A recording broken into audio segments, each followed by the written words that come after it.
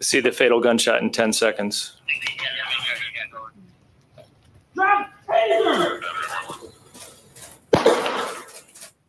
Now, normally we broadcast this show live, but in the spirit of the Easter holiday, we decided to pre-record a show, which we did yesterday. And at the end of our show, the videotape was released from the Grand Rapids Police Department showing the death of Patrick Lyoya, a 26-year-old, at the hands of a police officer whose name is yet not known to the public. And I think you're going to enjoy the program. It'll come after this, but Karen and I thought it would be important to talk to you, the community, and amongst ourselves, because we don't need any more fire and glass and death. So you saw that, Karen. The police officer pulled the young man over. The plates didn't fit the car. The young man gets out of the car. He does not listen to the order from the police officer to get back in the car. The officer asks him if he speaks English. He says he does. And then he runs off. The officer chases him, tackles him.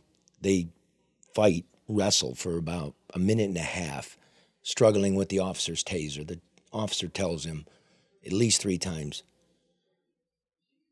to let go of the taser. He does not. The officer shoots him in the back of the head.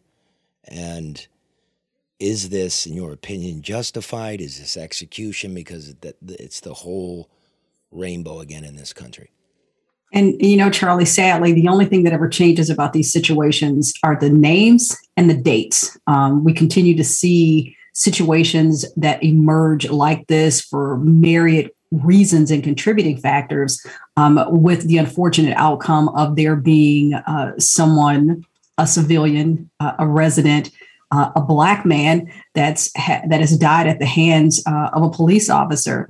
But there's also so many human elements to the situation that, you know, emotion may prevent us from looking at.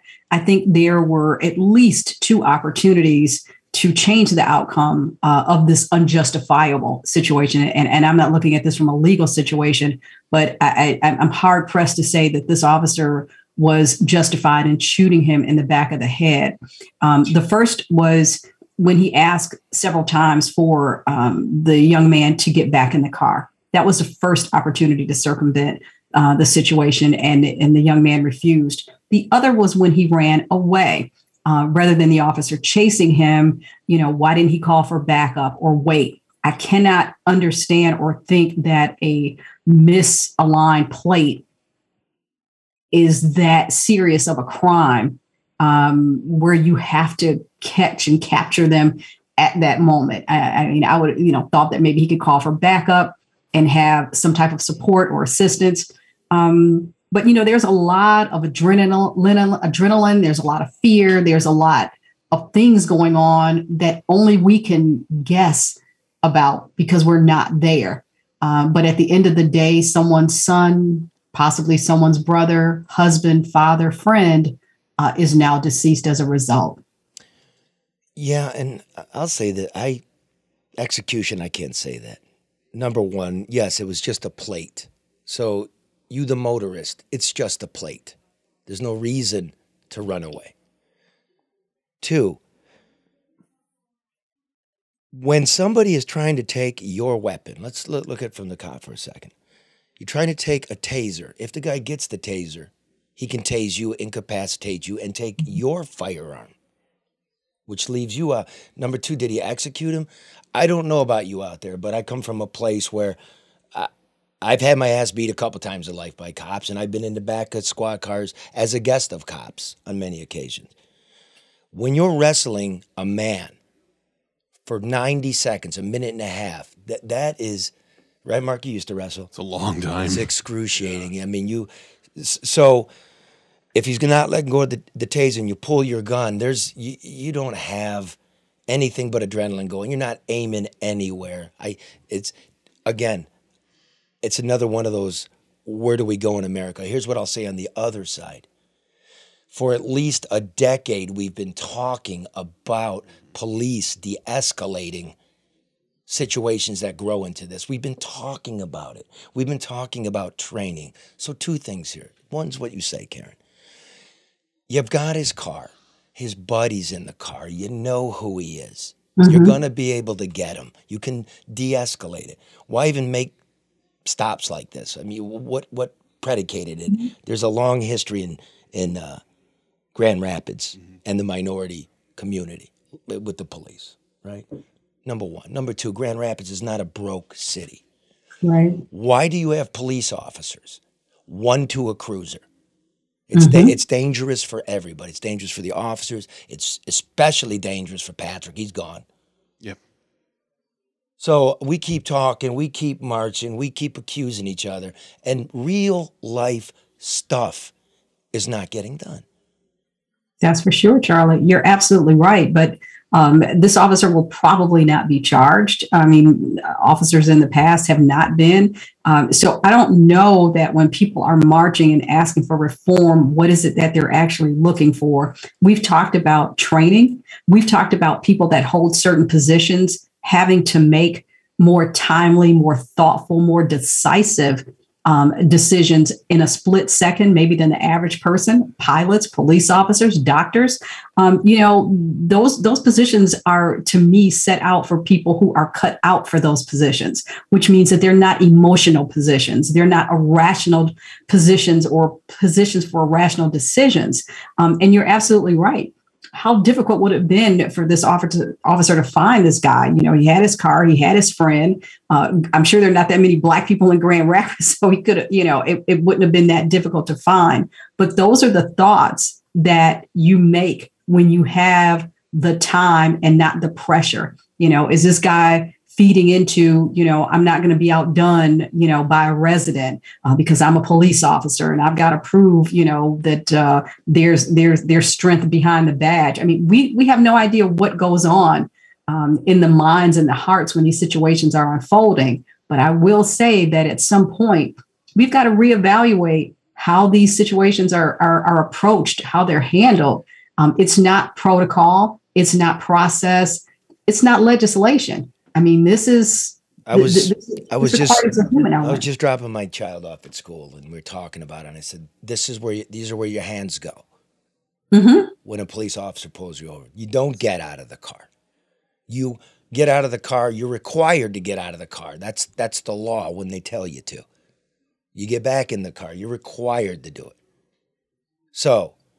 Again. But a lot of people don't know. And Charlie, I used to spend a lot of time talking to law enforcement, sharing what that process was like. When you get pulled over, what do you do? Do you crack the window? Do you illuminate the inside of the vehicle if it's dark? Do you place both hands on the steering wheel so they're visible? Do you advise them when you're, there's a lot of tension on both sides. So I think that educating the public is also important, but we can't ignore the racial component to this either, Charlie. And that's always something that comes to the forefront. America views Black men as threatening, as intimidating. This officer may have never been around a Black guy ever in his life. I don't know. It's a stretch because again, well, I say this. Obviously, we're going to go to race because there's a history between police and Black people. But I look at the video clearly again. You're asked to comply with a lawful order. You didn't do it. You grabbed the man's taser and you were repeatedly told to let it go. What is that? There's no excuse for that. That is notwithstanding, Charlie. But what I'm saying is that because there is a Black man and a white officer involved, then race becomes part of it. Does. I predicated this whole conversation by saying there was an opportunity twice to circumvent the situation. That's why I'm not taking that out of the equation. I'm just trying to keep it easy here. I don't want to argue about it. I think that's why we felt we need to come on and say a few things. So we're not far apart. You know what I mean? And how we think when you really look at it. We agree about all this. But here's where I'll take it. No, we'll leave you with the program. I'm quite sure on this program over the last few years, I've mentioned it. It's been a thing of mine. I want to call to memory a man named Dietrich Driver, who was shot and killed on his own couch in September of 2018 when the police exercised a search warrant looking for a person of interest in the murder of a baby, a 5-year-old, Isabella Coleman. Thinking the woman is sleeping upstairs, they want to arrest her. They throw a flashbang grenade into the house. The lead commando on the SWAT team fires his weapon 15 times on a man not even related to any of this and kills him in his own home. Chief James Craig at the time comes out and says, well, he was leveling a weapon at the officers, which is difficult to believe when a grenade goes through your window. Yeah. And it's possible. He says, I don't know if they were because the body camera was murky. You can't tell. But there was definitely a pistol on the floor. A week later, the chief comes to the Board of Commissioners, says, no, I got to look at the video, and it's clear. Oh, it's clear he was leveling a pistol. Was he given orders? In Detroit, you must know, crews work. They break into homes wearing police uniforms.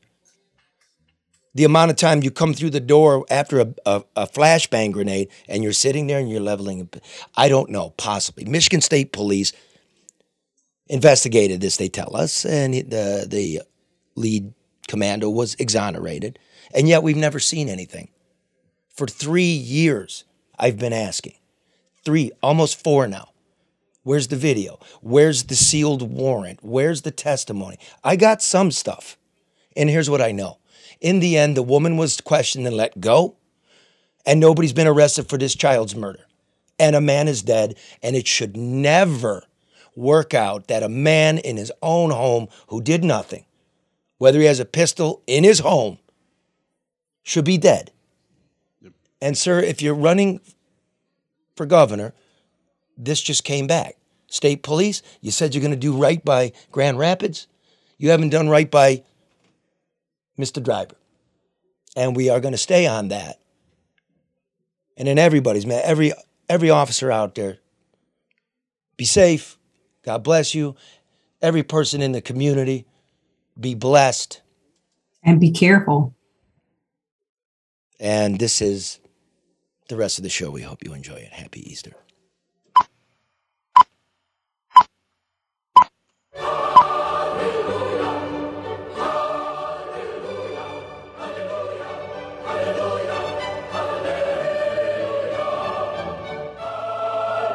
Mark,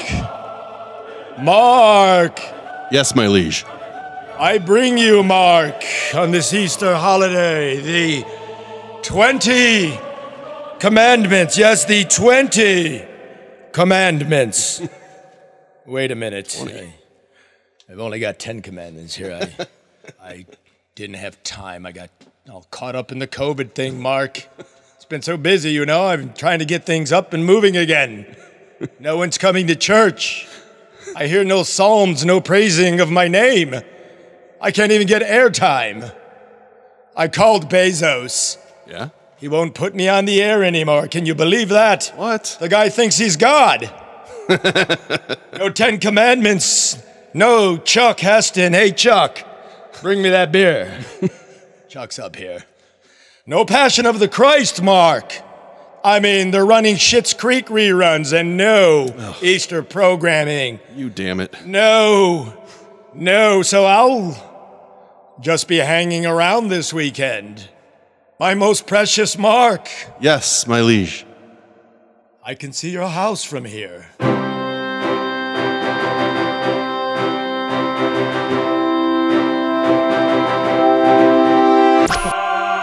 bullshit!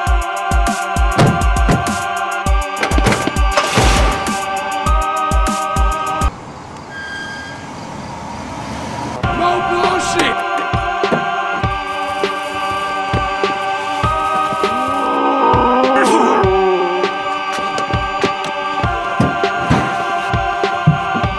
No bullshit! Oh my, let's just breaking news. No more bullshit! No more bullshit! No bullshit!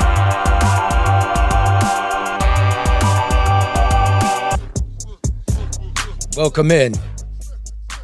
Happy holiday. On today's program, dead men still voting in Michigan. Rednecks released. No kidnapping plot going anywhere. Andy Arena, the former head of terrorism operations for the FBI, will join us quickly. Inflation, what the fuck?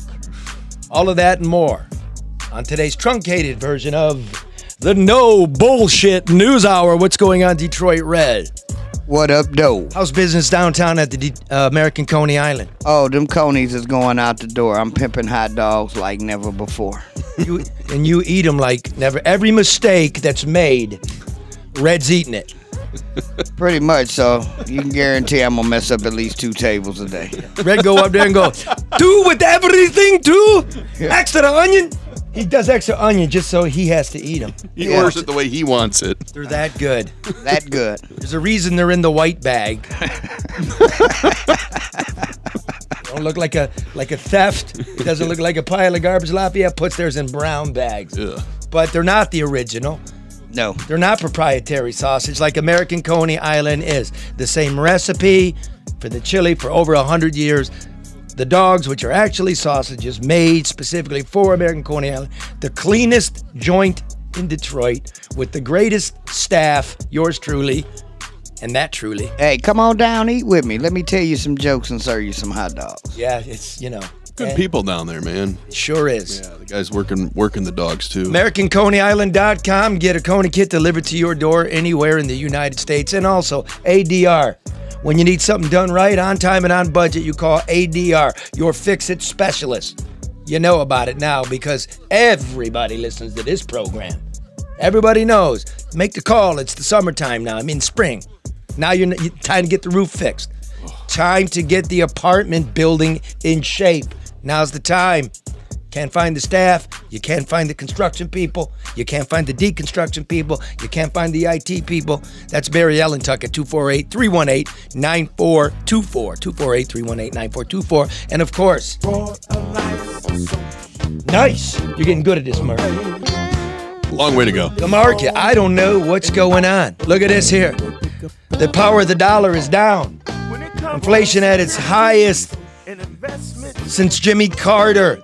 And yet, at the same time, the value of the ruble is up from pre-war levels. It makes no sense. Well, you know what you do if you can't make sense. Go buy some rubles? No. You call Luke Nowacki. He'll give you his opinion on rubles, dollars, gas futures, oil futures, grain futures. My future? Exactly. That's what it comes down to. Your future. Don't guess with it. You call Luke Nowacki at Royal Alliance Associate Inc. at 248-663-4748. Luke Nowacki, 248-663-4748. And of course, you got a house, you're standing in line, everybody wants that house, you must have your financing together. I recommend this guy. Hi, I'm David Hall from Hall Financial. Choosing between a 15 or 30-year mortgage can be difficult, which is why we offer the Modern Mortgage, a flexible term that's customized for you. 866-CALL-HALL or chat with us online at callhallfirst.com. And now what we've all been waiting for, your news. If you want to live forever, you can either get with God or you can register to vote in Michigan, a veritable valley of the immortal. Consider William Bradley Sr., the 118-year-old Detroit auto worker who voted by absentee ballot back in 2020. He became our most famous voter in the most infamous election because Mr. Bradley is still dead. He's been dead since before Michael Jackson was moonwalking. He was dead while Van Halen was on the Jump tour. But Mr. Bradley voted anyway. His vote from the grave was dismissed as a clerical error back in 2020 by the office of Jocelyn Benson, Michigan Secretary of State, and a Democrat. As it turns out, William Bradley's son, William Bradley Jr., was mistakenly sent his dead father's absentee ballot application. The son, thinking he was voting for himself, was actually voting as his father, and so technically, the son never voted. Now, Bradley Jr. was told by election officials in 2020 that it was a mere clerical error that had since been corrected. When you saw this first happen, what was your, in the news coming out and all these people, what was your... I haven't found none of it on the news. The only way I found about it was through phone calls. Okay. I got a phone call from Guy Gordon, News 4, Channel 7. He got his own radio show. Okay. And I got a call from a couple of guys from New York, and one guy from the New York Times. He gave me the information out to the city clerk building to call. So I called on there, and she told me everything was okay. She said, "Don't worry about it because we go by your signature and your date of birth." So did she ever address or answer why he was still on the road in the first place? It was just that she told me everything was all right and she didn't want to go no further. She said that was it. But did they explain to you that you technically didn't get your vote, that it went under your date? No, they didn't tell me none of that. Yes, and that's what we was No, figuring out. my vote should be valid because that's the only application I sent in. I did never send my dad's in. Yeah, you never sent your dad's in, No. but somewhere down there in the mix, they registered your vote under your dad, and that's how all the hoopla got started about your dad voted. Okay. So knowing that they did that, and that's how it went, how do you feel about basically your dad ended up getting your vote, even though you didn't vote for him? They registered your vote under him, and it looks like you didn't vote. Oh man, that's messed up. I mean, I can't do nothing about that because that was a technical error. I mean, like somebody who was reading that read the wrong name, read the right name and made the wrong vote. Entry. Right, your wrong entry. So even though you voted, you didn't get your vote because somebody down there put it under your dad. Okay. And if you could say something to them, what would you tell them? How you know your perspective on that? I really couldn't tell them much because I can't see what went wrong. I don't know. I wouldn't know by me just explaining it to me. I don't know if they made a mistake with my name and put his name in the ballot instead of me, or my name in the ballot instead of him. I don't know which way it would have went. So I wouldn't know what to say. Okay. It's just an error that they got to figure out because they the ones handling the ballots. And let me ask you this: do you feel they should have explained that to you when you called down there? Yeah. Well, I thought she would explain a little bit more to me, but it's like, but she's so sure about their system. She just told me that don't worry about that. There's no problem. She said because we go by your signature and we go by your date of birth. Well, I think it'd be a problem they didn't have a dead man vote. Right. Do you agree? I agree. Well, they lied to the son because to date it has not been fixed. The dead father remains on the qualified voters list as of yesterday. Now, Mr. Bradley Sr., who passed away in 1984, could not be reached for comment. You'd think Secretary Benson and her bureaucrats would have tacked a Post-it note to the corkboard in the office, remove the embarrassing dead man. But no such thing has happened, and that's bad for all of us with another federal election around the corner. When it's all said and done, it was the sloppy way in which Benson handled the absentee voter applications that gave Donald Trump the knife to disembowel the entire electoral process and our belief in it before one single vote was even cast. Roughly 500,000 absentee ballot applications in Michigan were returned to the Secretary of State from individuals who said that the addressee had either died or moved away, and this is according to Benson herself. Now, the true number of non-existent voters could be as high as 1 million, since many people would have simply tossed the applications in the garbage. I sent mine back. We were all grumbling about it back then, you remember? Very well. Well, then also remember this. Benson promised then to comb through the voter rolls for ineligible people following the election. She hasn't tried hard. So far, Benson has identified a woeful 177,000 people to be removed from the rolls, and that does not include Bradley Sr. or Susan, the woman who last lived in my home 25 years ago and now resides in Texas. Wow. Those are two people you want to make sure aren't on there. Fix it!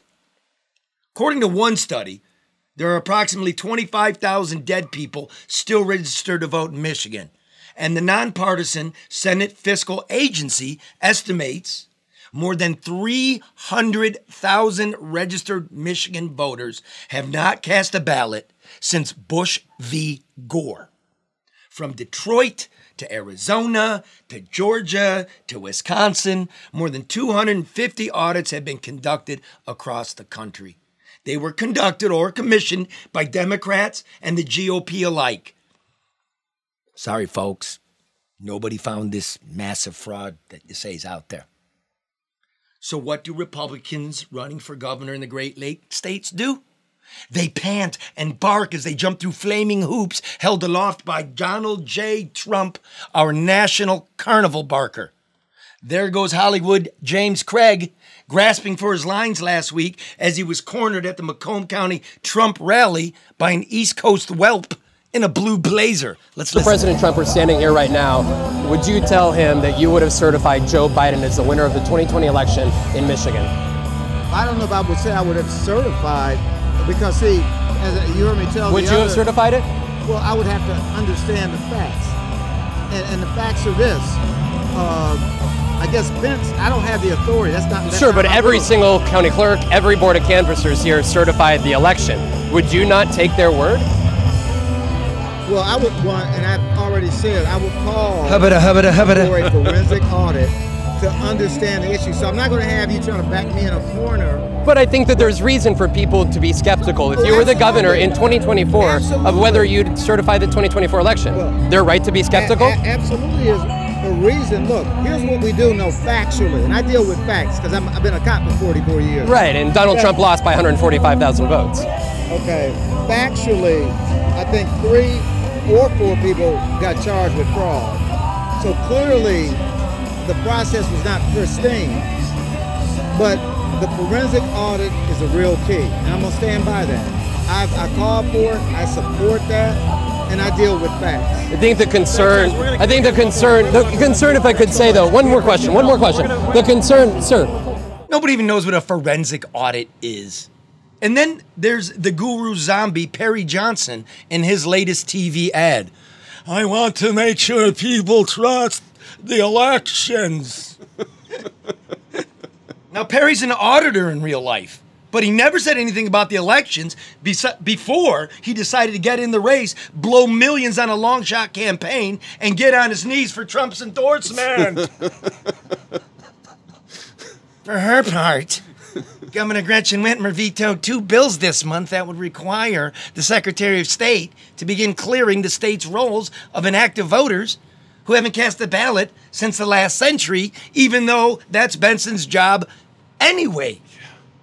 The idea is popular with voters across the spectrum, all of us, because it's our most sacred civic ideal. One person, one vote, but you must have a pulse. It's being held hostage in the culture wars. All you got to do is fix it, because not only is it dangerous, it's sad. Because William Bradley Sr. deserves to rest in peace. Amen. Amen. Rest in peace, Senior. Fix it. Forensic audit. Didn't they just make that word up when this all occurred? What is a forensic audit for real? Like we're checking the paper stock, whether computers filled out the documents, did the tabulators work? It's an audit where you do it extra carefully. Forensically. Now remember, here in Michigan, ground zero was Cobo Hall, TCF, the absentee ballots that I counted. Yeah, you work there. Yes. Right, 150,000 votes came in at 4 a.m. The tabulation doesn't show that, right? Mm-hmm. It doesn't show it. It was like 167,000 total. You're telling me for 2 straight days I worked on 2 absentee ballots? My inside sources, who's the cousin of a friend of a cousin's friend, said, yes, it was fraud going on. So I, for the life of me, cannot figure out why she wants to veto this bill that would clean up the rolls. You are just throwing them another reason to question the election. Yes. Yeah, it makes no sense. People dear to me, my brother, I'm at his house for his birthday. And he goes, hey, look, man. Hey, man. I know you were there, man. I know you saw what you saw, man. But what about what you didn't see? I don't know what I didn't see. And I said, I didn't see no mice on the dark side of the moon either. But the point is, you asked me specifically a question about those ballots. I answered it, and we keep moving along. Yeah. The left attacked me, and the right attacked me. It's this. It all began during COVID, the hyper-politicized disease. Yes. And they started mailing this shit. And every single one of us got a blizzard of applications. And every single one of us did go, what the fuck? Yeah. I had at least 9 of them for me. What an easy bipartisan bill, though. Yeah. To clean up the voter rolls. And And, they're trying to, part of this package of bills was you got to present ID at the polls, right? Sure. There were like over 5 million ballots cast, and only 11,000 people refused to show their ID because you don't have to. You sign the back of the card. Right. It's not even that big of a deal. But look, I'm against that. Real simple. Last 4 digits of your social. It's your PIN. You get one at birth. You don't have to just put the last 4 in, right? Yeah, you do it for your taxes, yeah. You have to do it to register to vote online. Yeah. Last 4. It's so simple. You know what I want to do, and I think I'm going to do this, is follow up with Junior to see if he knows his dad has still not been removed from them roads. They're disenfranchising that man, and not to be funny, No, that you're black man, as they're trying to drive a wedge between us, you lied to him. Yeah, blatantly. And you know what? The factchecker.com, all the one that won the Pulitzer Prize, I forget which one it is, Snopes or whatever it is. They bought that line about it's been fixed. The media, more liberal than conservative, said, yeah, it's been fixed. And they let it go. And I said, where'd you get that? And I never got a call back. So the fact checker got the fact check wrong. Right, I remember, wouldn't own up to it. You probably checked a press release. Look. 4 digits of the social. He watched my story. Remember this, when you do an absentee ballot, Yeah. you don't have to show ID. Right. So why, if I physically go vote, do I have to show ID? What if I forgot my ID? Yeah. It's like going into 7-Eleven now and getting cigarettes and they want ID. I walked here. That's very true, yeah. Damn cigarettes. That's why I bought them for you that one day. It's actually 7-Eleven's, down about a mile from my house, right? So when I'm out of cigarettes, I jog to 7-Eleven, buy some cigarettes and jog home. I figure it's even. Healthiest smoker I know. the smoking jogger. Yeah, I would slowly shuffle on down there. It'd take me about half a day. Yeah, so come on, that's a serious deal. Nobody's talking about it. It's going to be a problem again. The reason she didn't take those people off the ballot when she got those return to senders is federal law says you can't remove anybody from the rolls 90 days out of an election.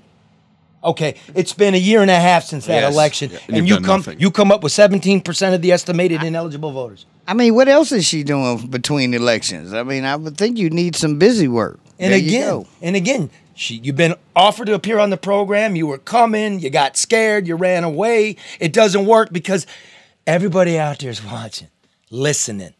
Yes. You got to answer true, regular people's questions. Me and Red know Mr. Bradley Jr., and we want his answer. Yeah. Okay, now here's time for the uplift. Dear sweet Princess Karen Dumas, who, when she really gets to it, the philosophy rolls off her like a wafting vanilla candle. So now, for some uplift and some spiritual potpourri, Karen Dumas. If you're like me, life these days feels different. Sometimes it feels like it's caving in on you, like you have no place to go, nobody to hold on to, or nothing to hang on to. But now more than ever is the time for us to tap into whatever our spirituality may be, reach out to the people that are around you, pray for peace, and find some comfort in whatever it is that you have in your life. Things will get better. I wish I had an ETA, but until then, we just have to keep going. I wish you peace. I wish you happiness. I wish you prosperity. Okay, this show's so jam-packed. It's so right on time. Sometimes we don't have enough room for the breaking news. So last Friday, as we were on the air, news was breaking from Western Michigan that the rednecks that were plotting to kidnap Gretchen Whitmer, 2 were acquitted, and no consensus could be reached on 2 more. Being that we are jam-packed, I had to take, the after party to Tucker Carlson's show. So Tucker, move over. I need to talk to my people. If you missed it, here it is. It was all a lie. Today, a jury, we still have those, acquitted 2 men on all charges in the kidnapping plot and then could not reach verdicts against the other 2 plot leaders. Are they going to apologize? Probably not. Charlie Duff is the host of the No BS News Hour with Charlie Duff, the last reporter in the state of Michigan. He joins us tonight. Charlie, what do you make of this? What? It's over? Oh, my God. Apparently. Right? I mean, look, these guys were yakking off on Facebook like we all do.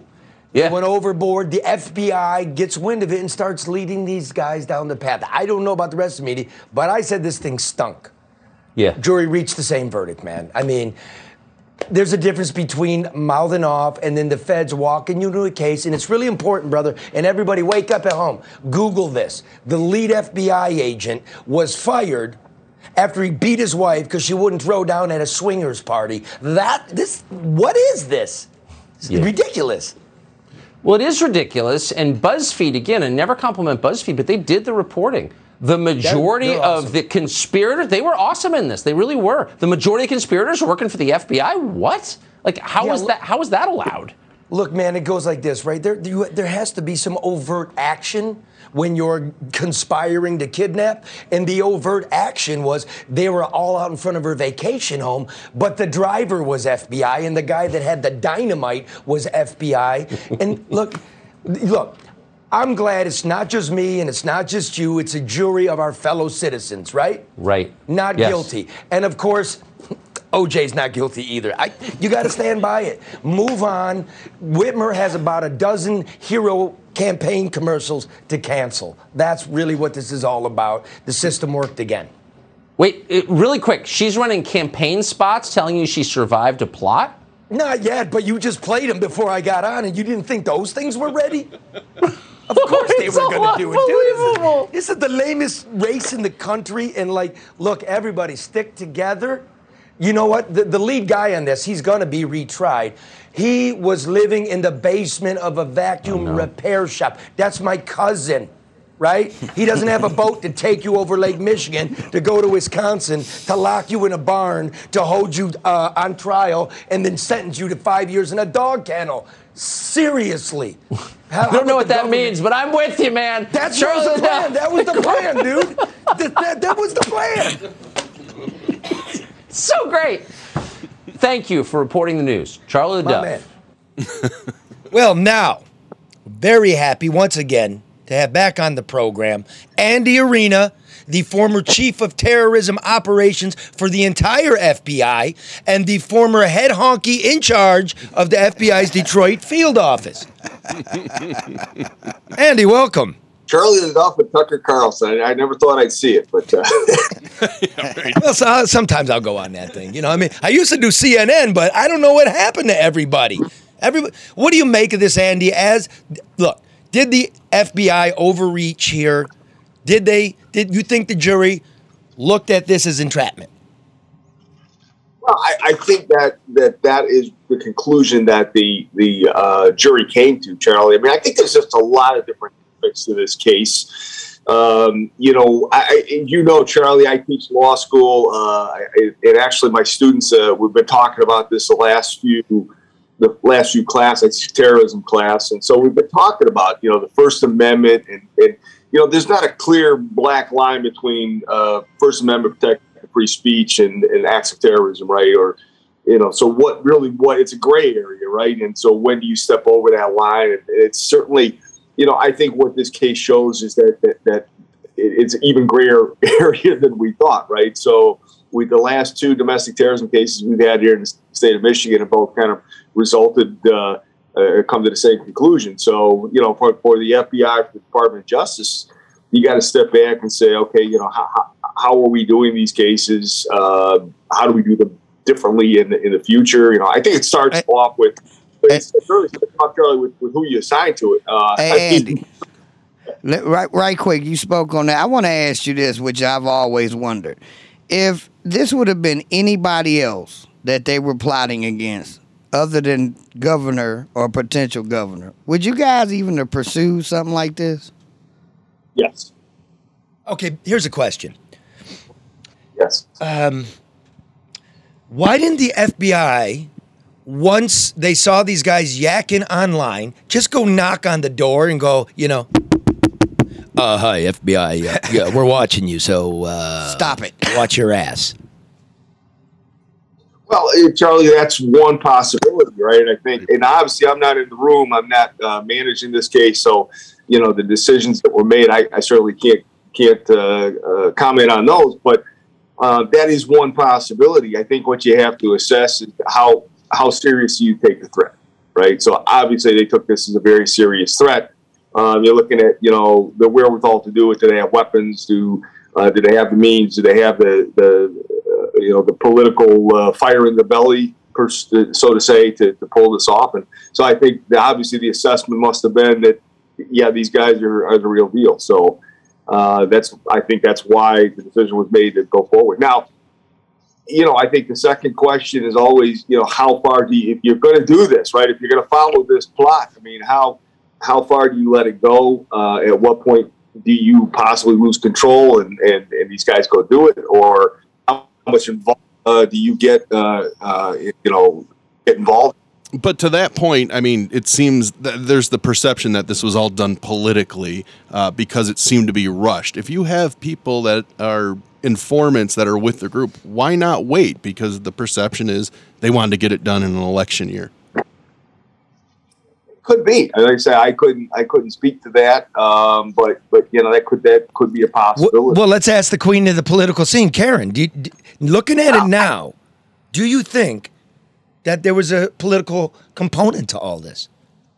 Well, Charlie, with politics, there's always a political component. But my thing is that the severity of it is I'll compromise because two of the guys were acquitted and there's no decision on the other two. So if this were as serious, if it were as legitimate and as dangerous as it was presented, to me, it would have been cut and dry. I mean, if I don't know. It just, to me, it makes it look even the more politically driven and just for show than ever before.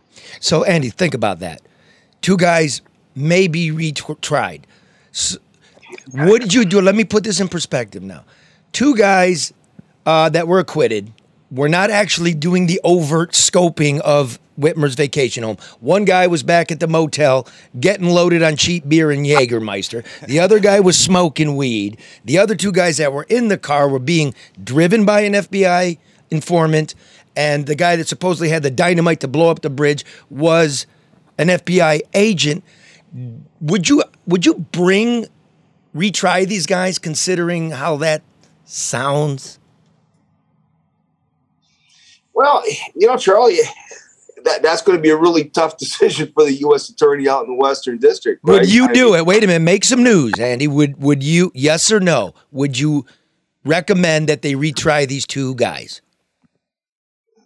Dig deep, bro. Dig deep. I know what you're doing here. You're like, fuck, I'm going to be a headline if I say the wrong thing. And that's what I want you to do. Would you bring the charges?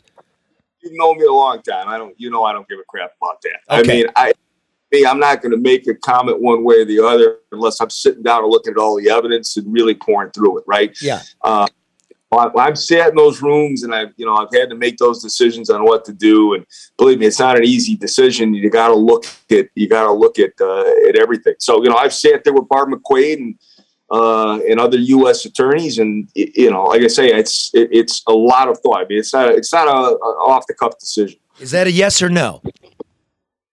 I couldn't tell you, Charlie. I couldn't tell you. Andy, from the FBI perspective, will this be some kind of reckoning? Are they a little overzealous in using informants? I mean, we all think of this case. We think of the Hutari case.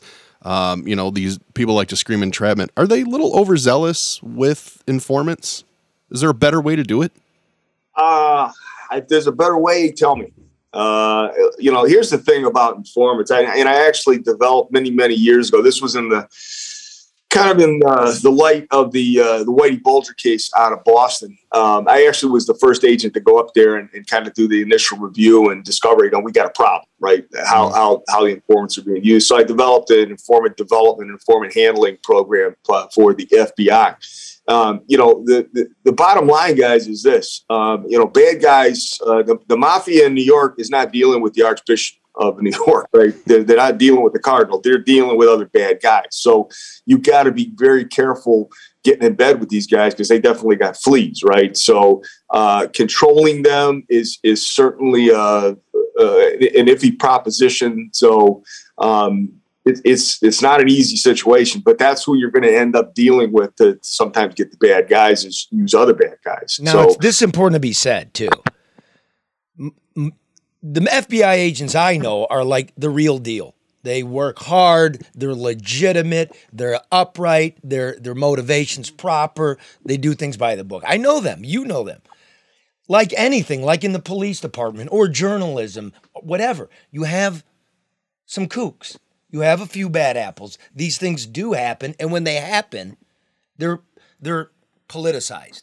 You know what I mean? Right. This whole thing is weird to me because as you look at the liberals, the liberals used to support or used to be against this kind of shit, like COINTELPRO, the Black Panthers, the American Indian movement. Now, when it's a bunch of right-wing rednecks, they're all for it.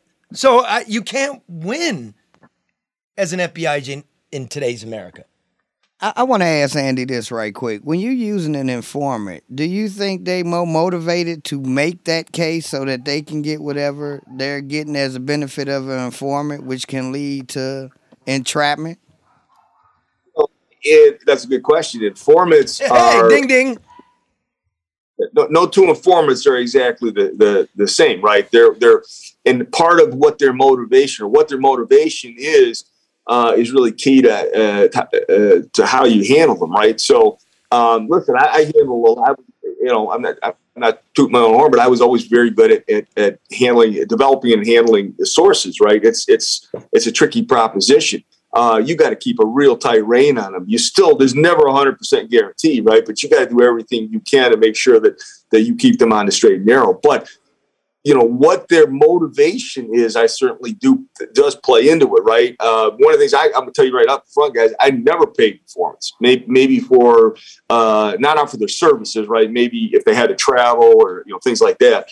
But I didn't like to pay informants, right? Because my belief was they were gonna start to make things up, right? Right. And things to get paid. So I never, but the same thing with if they're working on, we call working off a nut, right? If they've got a situation that they're trying to clear up, how's that motivation going to play into how they act as a source, right? The biggest thing is you don't want them manufacturing the situation, and it's a tricky situation. But as a handling agent, you got to be on top of it. You really got to put the effort in to make sure that the best of your ability that they're not manufacturing or pushing the scenario to a certain area. Andy, when you were with the FBI, did you ever feel or see any kind of political pressure, either from within the Department of Justice or just from the outside, saying, you need to push this, you need to do this a little faster, a little harder? Did you ever experience that? Yes.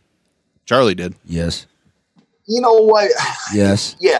There were a couple situations, but, Bill Clinton, I can remember when I was at FBI headquarters the first time, Clinton was trying to get certain files, and then Director Louis Freeh basically said, no way, that ain't happening. During the Iraq War, there was some political pressure from the White House to do or say certain things. Director Mueller at the time said, no way. So, my situation, to answer your question, did I see it? Yeah.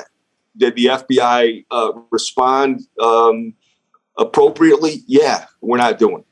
Now, I can't say that goes on today or since I've left, but that was my experience. Now, I know you got to go, Andy, because you have to do lesser media this morning. And, you know what I mean? For that lesser media, eat your heart out. There it was. Andy Arena. Let me just go down the list here. Like Underwear Bomber, John Gotti, Congressman Trafficant, Kwame Kilpatrick, the Flint water investigation. By the way, before I let you go, Andy, Kwame Kilpatrick is now out. My sources saw him at the casino the other night. Doesn't he got like $1 million in restitution to be paying? He's trying to get it from the casino. Oh! All right, Andy. Thanks, brother. Have a spectacular Easter. All right, take care. Andy Arena, ladies and gentlemen. Guys, for real. Man, I need to hit it big. You see the price of meat now? Chicken is what pork used to cost. Pork costs what beef used to cost. And shit, beef is just a poor man's dream. And we're all getting poor because it's just your money sitting in the bank. If it was just sitting in the bank, it's 8.5% less. Oh, yeah. Inflation. Inflation is eating the world up. As I said at the top of the program, the dollar just doesn't get you any beef. Oh. There's a war in Europe. Man. Beef's going to be scarce. The ruble is back to its pre-war levels. You know why? Because the Germans, the culture of convenient abstentionists, the moralizers, can't give up their gas. Thanks a lot, Germany. They can't give up their heating stuff. What's that? Drew up there yelling. He's pissed. He's mad at all too. He's looking at his bank statement. What off? He's starting to barbecue the dog up there. Oh, that's right. Yeah, doggy din din. I mean, for God's sakes, that's awful. You know, for God's sakes, what is the value of a penny anymore? That's what I was thinking. 8.5 pennies less on your dollar.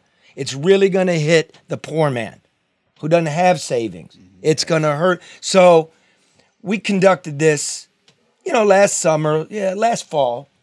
What's it take to bend over and actually lift up a penny these days? Thought just for the Easter holiday, we revisit that now that we're actually thinking about our pennies. We got that? Yep. Let's roll it. So we're in downtown Detroit, Comeback City. High noon, lunchtime. Not really a lot of people, but I know the economy's got you down. What's inflation doing? What happens when the government checks run out at the end of the month? What is even the value of a penny? Do you notice you go to the gas station and everybody leaves them there? How are you? So what does it take in America to actually bend over and work for a living? Do we have work ethic? Would it take 1 penny to get you to bend over? Let's find out. Here we go. And there they go. Well, not 1 penny. Of course, inflation's at a 20-year high, so why don't we make it 10? 10 pennies. This was before the war, remember. There's 10 pennies laying there, gentlemen. Anybody want to stop and get that? No takers. How about 60 cents? He's walking right over it. It's a disrespect to the USA, just walking all over money. Looks like we're gonna have to up the ante. How about 200?